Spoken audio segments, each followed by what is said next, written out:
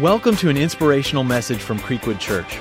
We hope that you have an encounter with God and discover practical ways to help you live a life of purpose.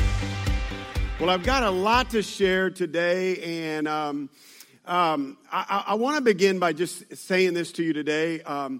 We, as a church, have different seasons that we go through. You go through the summer months and different seasons at our church, and we focus on different things. And one of the things that we focus year-round is we believe that God has called us to make a difference in this world. That God is specifically has not called us just to do things for church people. That we're not a church that just believes that we are inward focused, that we're just doing church for church people, but we believe that God has called us to make a difference. And the season that we are walking through these next 2 weeks is really where we really ramp up and talk about really at the core of what we believe God has called us to be as a church. And we, again, believe that we need to be reminded every once in a while of what God has called us. And God's called our church to make a difference. And this season that we're stepping into is called Generosity Project. And if you're new to the church, the Generosity Project is basically a time where we really we talk about, we pray about what can we do in our community and around the world to make a difference. And this next weekend, we're going to be receiving a special offering, and I'm going to be talking to you about that today, but we're specifically going to be receiving a Generosity Project offering. And this offering, 100% of it does not stay in this church. It all is going to go out these doors to help people and to make a difference in people's lives. Generosity. Why would we do that? If you think about this, I know without a doubt that generosity is powerful. And we're generous not because of the fact that we believe that meeting physical needs are important, but we are generous because of the fact that we believe that beyond meeting somebody's physical needs, what we want to be known as a church is that, you know what, whether or not you love our services or not, whether or not you believe and agree with what we teach, that you know without a shadow of a doubt that Creekwood Church is one of the most loving churches that I've ever been around. Amen? And I want to just brag on you for just a few moments. You know, last year, or this year, the Generosity Project, we gave away $225,000. You guys did that. Is that not awesome? Let's just praise God. That is amazing. $225,000 that we were able to give away to ministries and to local organizations and people around the world. And, you know, you may not know this, but there's a lot of great organizations here in this community. And it's very easy as a church to just kind of step back and say, well, we're doing our own thing over here and you do your own thing. And one of the things we believe, and we decided a long time ago in the early days of this church, is that, you know what, when we find people that are doing something well, we don't want to try to compete with them. We want to back them up. And for example, you think about the Mansfield Mission Center and how they help families with that are going through financial crisis, and just the incredible network that this does with all of the churches in this community. There's the Caring Place Clinic here in Mansfield off Broad Street. Some of you on our Serve Day had the opportunity to go there and see how powerful and what a difference this clinic is making. There's a Common Ground Network. You've heard me talk about Phased In. Phased In is a home that was started several years ago for kids that don't get adopted out of the foster program. A close friend of mine named Kyle Bateman years ago learned that what happens to kids that don't get adopted, that grow up in the foster program. And what happens is they turn 18 and all the funds get cut. And so usually they're given a suitcase with their clothes and they're saying good luck. Well, Phased In is a home, and they've got one in Wichita Falls and now one in Arlington that provides a home for these kids so that they can be able to live there while they go to college and really just have a great home. And how many of you know that's a great place to invest? I love this. I called my friend Kyle this last week and I said, hey, how are you coming on this home in Arlington? And I think we've got a picture of it if you want to see the home that they're remodeling there in Arlington. And I asked him, I said, you just kind of be there to know how my sense of humor goes. But I asked him, I said, how much you guys need to finish this out? I want to help you guys. And he said, well, we need $200,000. And I kind of felt like, I don't know if you've seen the movie Vacation where Cousin Eddie asks, for money. Sure, I'll give you money. He's like tapping the wallet. That's kind of how I felt. I was like, oh, $200,000. But how many of you know that God can use us to make a difference? God can use us to make a difference. And I told him, I said, listen, you pray about it. We're going to pray about it. We're going to do what we can. There's the Fort Worth Teen Challenge that helps women that struggle with addictions. That we want to partner with them. We connected with them this past week. We said, hey, what can we do to help them have a great Christmas? And they were so excited. I mean, I could go on and on and on and talk about all these different organizations here locally and around the world. And they're just powerful things that are happening, that God is moving. And I love being able as a church to say, listen to me, we love you guys and we want to back you up. And here's a check. We're going to make a difference through our generosity project. See, I believe with all of my heart that God has called us to be generous. That God has called us to make a difference.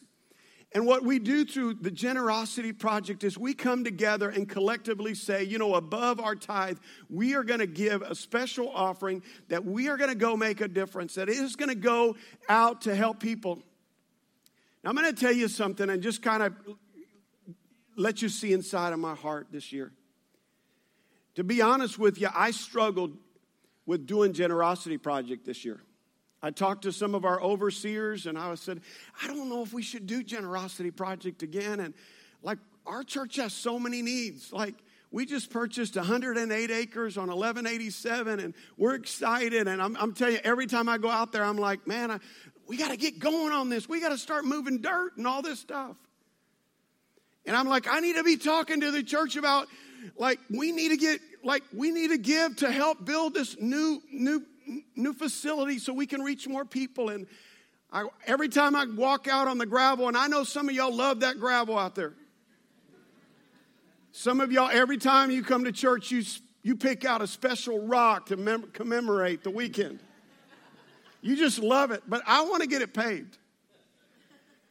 And I'm just telling you, as your pastor, my mind races about all that kind of stuff. And I'm like, we need to go inward. We got to take care of this house. And God just reminded me again. He said, Stephen, haven't I taken care of you guys? Didn't I provide a miracle when you were sitting in Mansfield High School and y'all were praying for property and you knew that it was going to take you giving your firstborn to be able to get property in Mansfield because it's so expensive, and I provided a supernatural miracle, and these 13 acres are a miracle of God. That 108 acres are a miracle of God that God has provided. So listen to me. I am not going to lead us down a road where we're going to back away from our generosity in making a difference with the hurting. And I'm here this morning to challenge us, to inspire you to believe that God has called all of us to love in a way that we've never loved before. And these 2 weekends, we're going to talk about the topic of love gives, because I believe it is close to the heart of God. So if you want to grab your Bibles, open them up, and we're going to look at a lot of scripture today, because we're going to talk about love. Love is important. And I want to ask you this question. I know it may be a little awkward for me to ask you this question in church, but how's your love life? Somebody, I hear some giggling.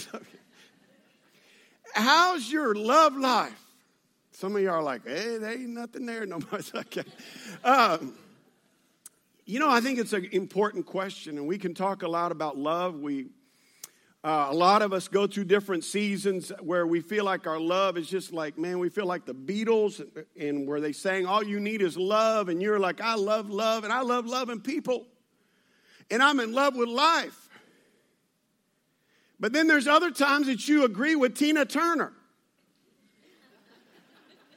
And you're like, what does love got to do with it? It's just a secondhand emotion. I wish I could sing right now, but I can't sing.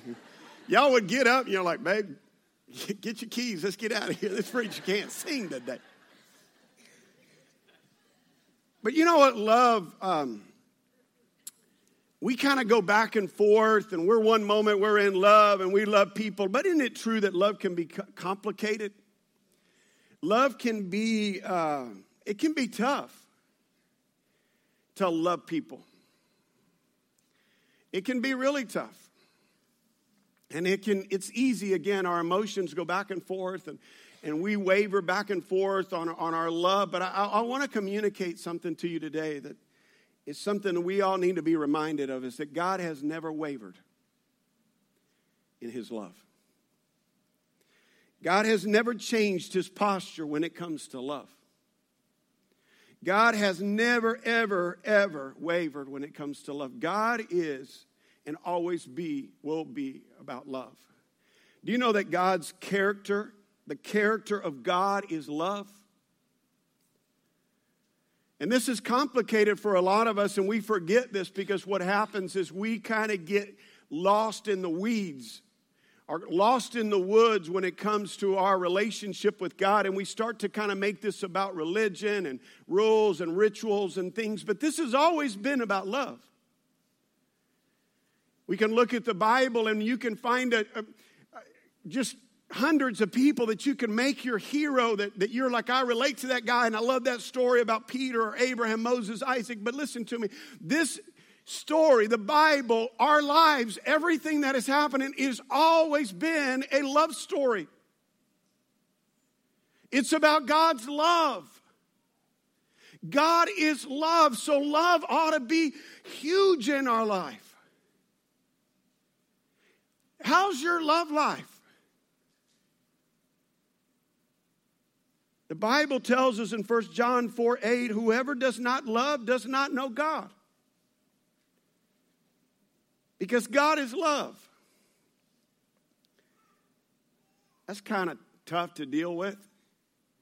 Whoever does not love does not know God. Wow. If you don't love people,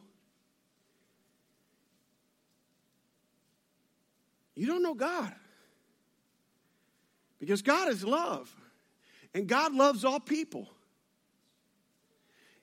Listen to some of the scriptures that I want to give you some insight into the heart of God. Romans 5:8 says, but God showed his great love for us by sending Christ to die for us while we were still sinners. This is what love looks like. Jesus, this is what it looks like. John 15:13 says, there's no greater love than to lay down one's life for one's friends. John 3:16, for this is how God loved the world. He gave his one and only Son. This was God's demonstration of his love, is that he gave.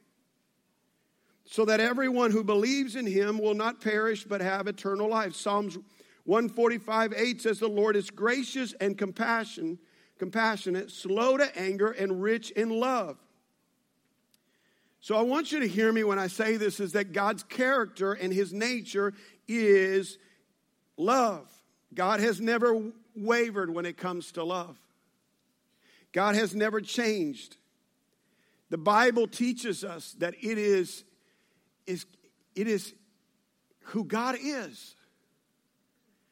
You know, it's very easy to think about needs and the needs in our world and think about, you know what, I just need to give because there's so many needs. But, you know, we don't give because there are needs. We give because it is the heart of God. It's God's heart for us to love in that way. And when you think about it in your own life and you think about this whole aspect of how are you doing when it comes to love, and how's your love life? I want you to think about two things today, and this is just real simple. Number one is how has love changed you? How has love changed you? How has God's love changed your life? And number two, how has your love changed the world around you? How has love changed you, and how has your love began to change the world around you? You know, when you think about your life and when you accepted Christ in your life, you remember the moment that you realized how much God loved you? You know, for a lot of us, when we think about it, it really brings up a lot of emotion, a lot of feelings, because we remember that moment like it was yesterday. Maybe it was 20 years ago, maybe it was 10 years ago, but you remember it was like yesterday. It was the moment that the Holy Spirit illuminated God's love inside of your heart. And you were like, God, I'm such a broken sinner. God, I'm so like, God, how could you love me? And you've never been the same. Your life changed. It was supposed to change because you had an encounter with God's love. God's love changed you. It transformed you. You know, when you think about your love and how has it changed you, think about this also as how, that baby loves my message. He does. I know he does. How has your love changed the world? When you take and you begin to walk through this and you begin to think about the love of God and how much God's love has changed your life, and then you in turn take that same love and you begin to love people. Because the Bible tells us if you know God, you love people. How has it changed people's lives?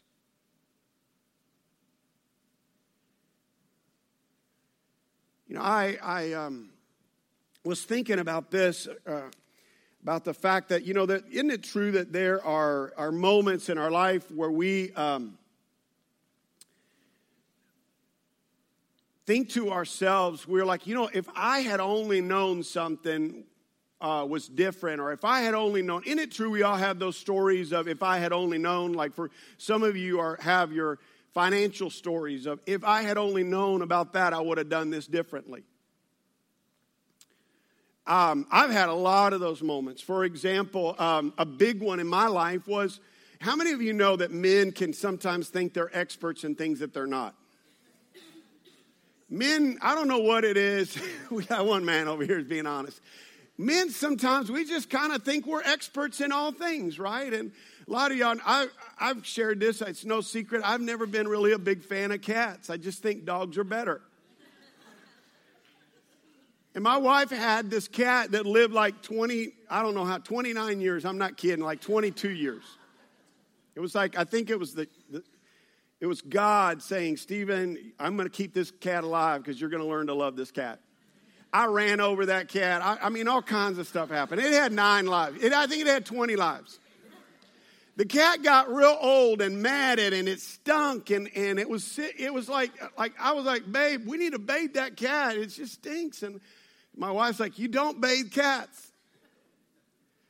The cat bathes herself, and I'm like, babe, if a dog can be washed and put in the shower in the tub, you can put that cat in there. And I don't want you to think bad of me as your pastor, but I would put my dog in the shower with me a lot of times and turn it on. Spray shampoo on him, and it's like I love dogs. And I thought, you know what? We could do that with a cat. I got the cat, took my clothes off. Got in the shower, shut the door, turned the water on, and it was like hell on earth. That cat went crazy. I got all cut up. It was like, wow. I was like,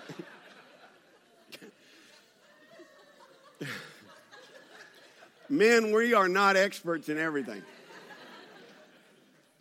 If I had only known that.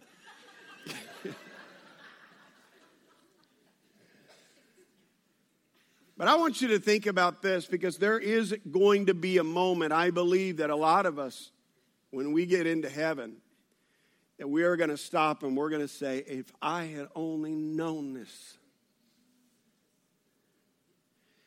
When you stand and you are in heaven and you are standing before God, there's going to be some of us that we're going to have that kind of moment where we're going to say, if I had only known that. There's a scripture found in Matthew 25, verse 34, that just to kind of give you the context of this, this is Judgment Day, and people are up in heaven, and it gives us this vision of what is happening. And Matthew 25, 34 says this, then the king will say to those on the right, come, you who are blessed by my Father, take your inheritance, the kingdom prepared for you since the creation of the world. For I was hungry, and you gave me something to eat. I was thirsty, and you gave me something to drink. I was a stranger, and you invited me in. I needed clothes, and you clothed me. I was sick, and you looked after me. I was in prison, and you came to visit me. And you know they had to be kind of confused when they're listening to this, because they're like, I don't remember seeing you hungry or thirsty or sick, Jesus. What are you talking about? In verse 37, then the righteous will answer, Lord, when did we see you hungry and feed you, or thirsty and give you something to drink? When did we see you a stranger and invite you in, or needing clothes and clothe you? When did we see you sick or in prison and go to visit you? They're confused. And this is when Jesus delivers the punchline of the parable, and he says this, the king will reply, truly I tell you, whatever you did for one of the least of these brothers and sisters of mine, you did it for me. In other words, Jesus is saying, whatever you do for the least, you're doing it unto me. And I think a great analogy is this, is that don't you love it when people do nice things for your kids? When people are good to your kids? And Jesus is just like that. God loves it when we take care of people. And I know, listen, I know it's very easy for us to kind of lose the fact that, and we kind of forget how much God has loved us. And we just kind of go along, and our love life isn't too much right now. And I want to challenge you, and I'm asking you some uncomfortable questions today, but how's your love life? How has God's love changed you? You know, neurologists, and I'm not a specialist in the brain or by far, but they've done a lot of studies on what happens inside of your brain when certain things are happening. And one of the things that they've done a lot of studies about this is that when your brain, when you are in love, something happens to your brain, to parts of your brain.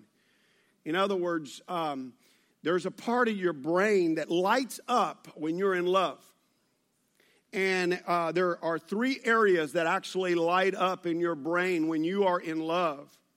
That neurologists have seen this when they put an MRI over your brain and done an MRI of your brain. That these 3 things are really, your brain is lighting up with, number 1, your pleasure area, it's joy. The second area is risk, and the third area is attachment. So when you're in love, there is joy. When you're in love, your brain is lighting up with this attachment, with this risk. That I will risk it all to be with that person. I feel this attachment. I feel this joy in doing this. Do you know that you think about when it comes to your love and how you love people, do you feel joy? Do you feel an attachment? Do you feel like, you know what, I will sacrifice what I have to be able to make a difference because my love is lit up. Listen, I'm going to say this again. We as a church, we're not giving Because we're wanting to make people a project. People don't need us to make them they don't need us to make them our project. This isn't about us just throwing some dollars at people. This is about us loving people so much we want to make a difference in people's lives. Love will move you beyond just saying, I just want to give $1 or I want to give $10,000. Some of you can give $30,000 towards this and it's nothing. I don't want this to be nothing to you. I want this to be something that moves your heart, that says, I see, God, what you are doing in people's lives. I want to make a difference. How has God's love changed you? And how has that love that you have in your heart, that God has loved you so much, how has it moved you? How has it changed you and changed your world? I'll show you how it's changing people. Like yesterday morning, for example, we had a group of people that put together 200 bicycles. We got a picture right here. TD Industries, a local industry, donated these bicycles so that needy kids could have this. And man, people like Jim and Teresa Howe and Mark Hall led this, and we had a group yesterday morning putting together bicycles. Now listen to me. Most normal people don't want to spend their Saturday morning putting together bicycles for kids that they don't even know. But do you know when love gets a hold of your heart?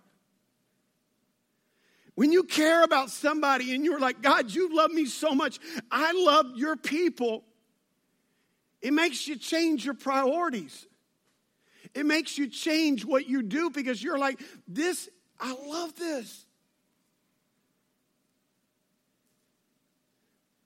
I think of people like Kim Drennan, and this afternoon, there's people that are going to be from this church at Ronald McDonald's house in Dallas, making meals for families that their kids are sick. And I'm like, man, don't you want to lay around all afternoon and watch football? Somebody like Kim Drennan says no.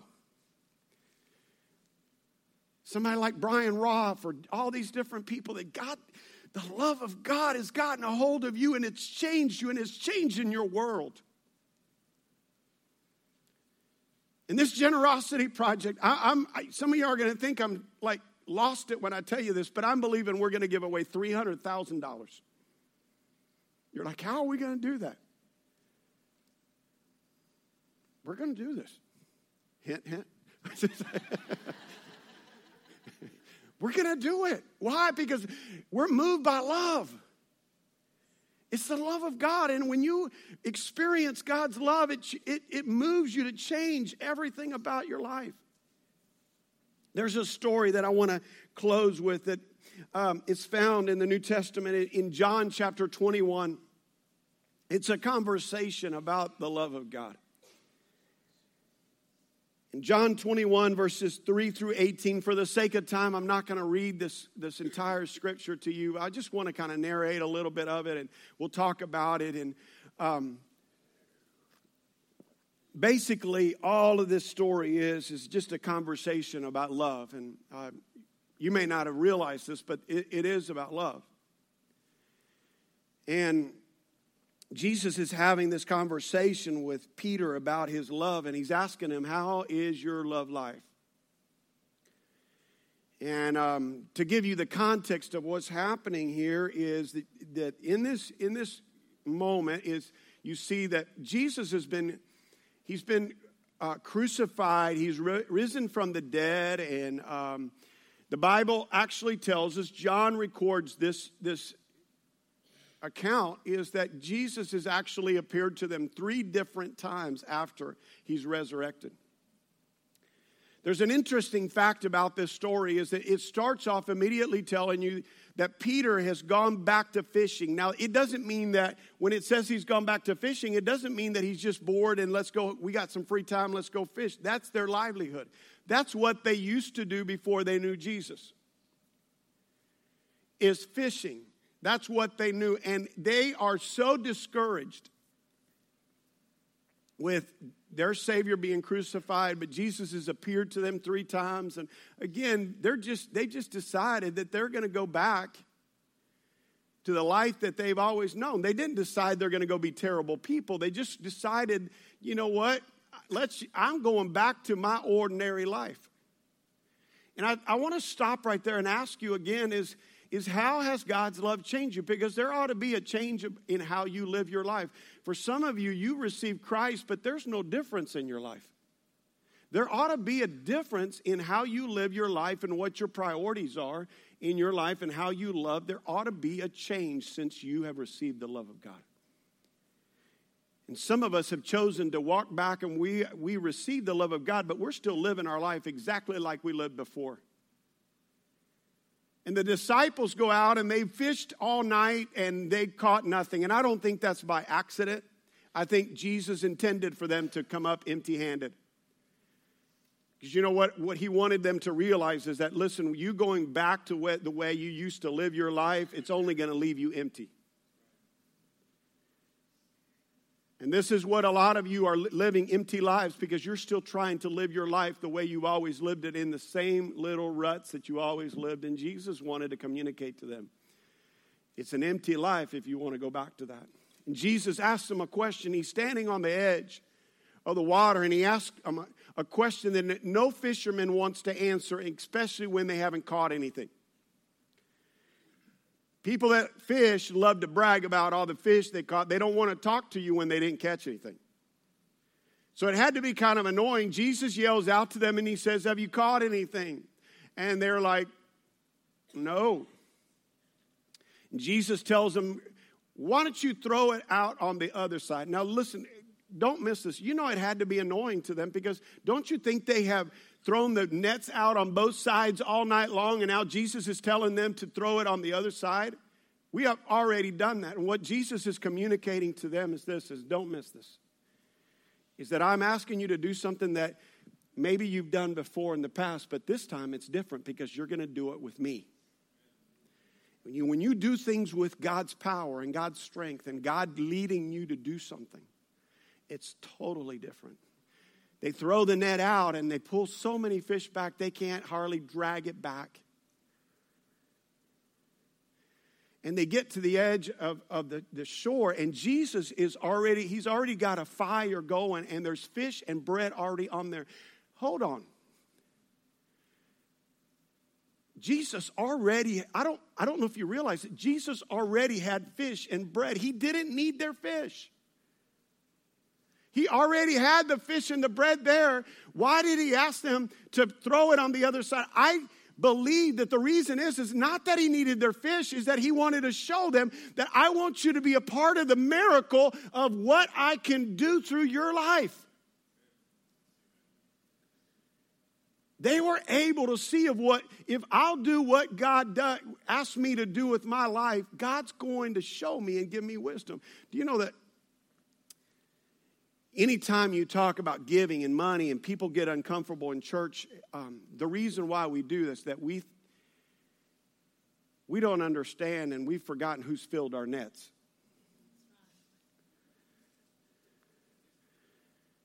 And we kind of started to believe we're the ones that filled our nets and we're the ones that have made the right decision. But isn't it true when your nets are empty, you're like, God, would you please, and you remember your early days when you started your business or you started your career and you were begging God to bless you and to help you. And you were like, God, our nets are so empty and now God has filled your nets completely. And you started to go, well, man, yeah, I did it.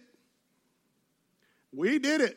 We worked hard. We made the right decisions. We sold our business. We did all this stuff. Listen, your nets are full because God did that. What are you going to do? Listen, again, it's very easy to convince yourself that this is just, let me just kind of hoard all this and this is all mine. And I want to just present this to you is that what if God is entrusted great resources to you because God believes that he can trust you with those resources? That you're going to make a difference in people's lives. How has love changed you?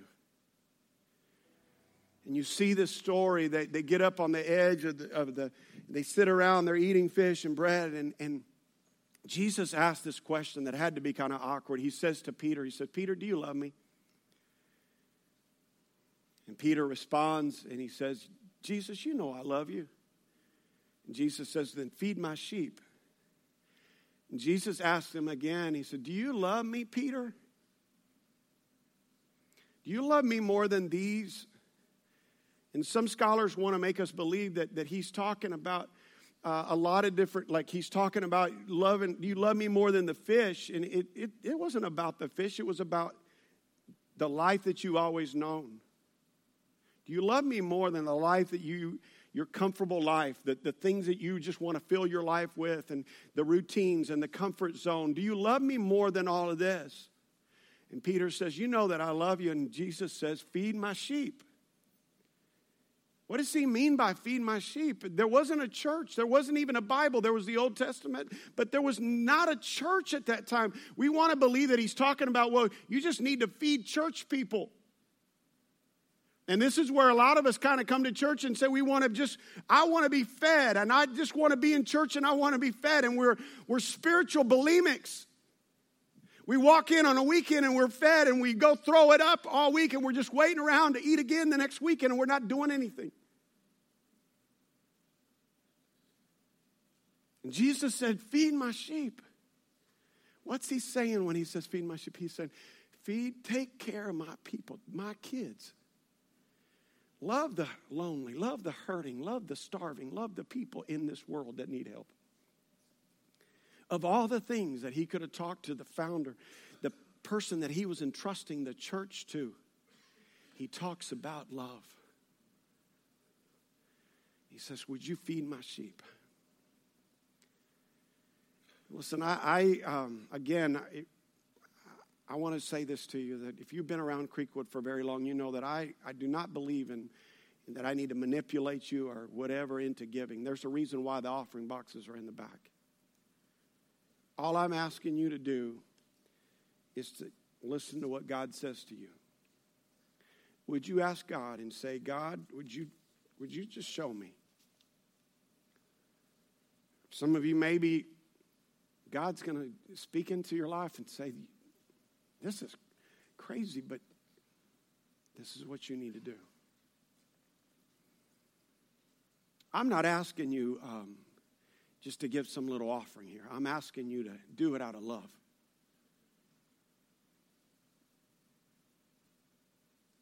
And I know physically you can't go to the Phased In and work with foster kids, or you can't go work with people with addictions. You can't go to Mansfield Mission physically, probably. But you can show your love by saying, I believe in these people because God believed in me, and I want to make a difference. Would you bow your heads today? You know, next weekend we're going to be receiving this offering, and I want you to pray over this week. Just say, God, would you show us? Would you show me? Father, thank you that you modeled what love is. I thank you, Father, for the way that you have lived and showed us what love is by giving your only Son to us to save us. Father, I pray that love would grow in our hearts. Father, I pray that our love for the lost, our love for the hurting, our love for people that everyone has given up on, Father, may it grow. Father, may the reputation of this church not be our services. It can't be our speaking or the worship. God, I want it to be, God, I pray that the reputation of Creekwood is that we are the most loving people. That we love with no strings attached. Father, let this grow in our hearts. We ask this today in your name. Amen. Thank you for listening. For more messages and information about Creekwood Church, visit us at creekwoodchurch.com.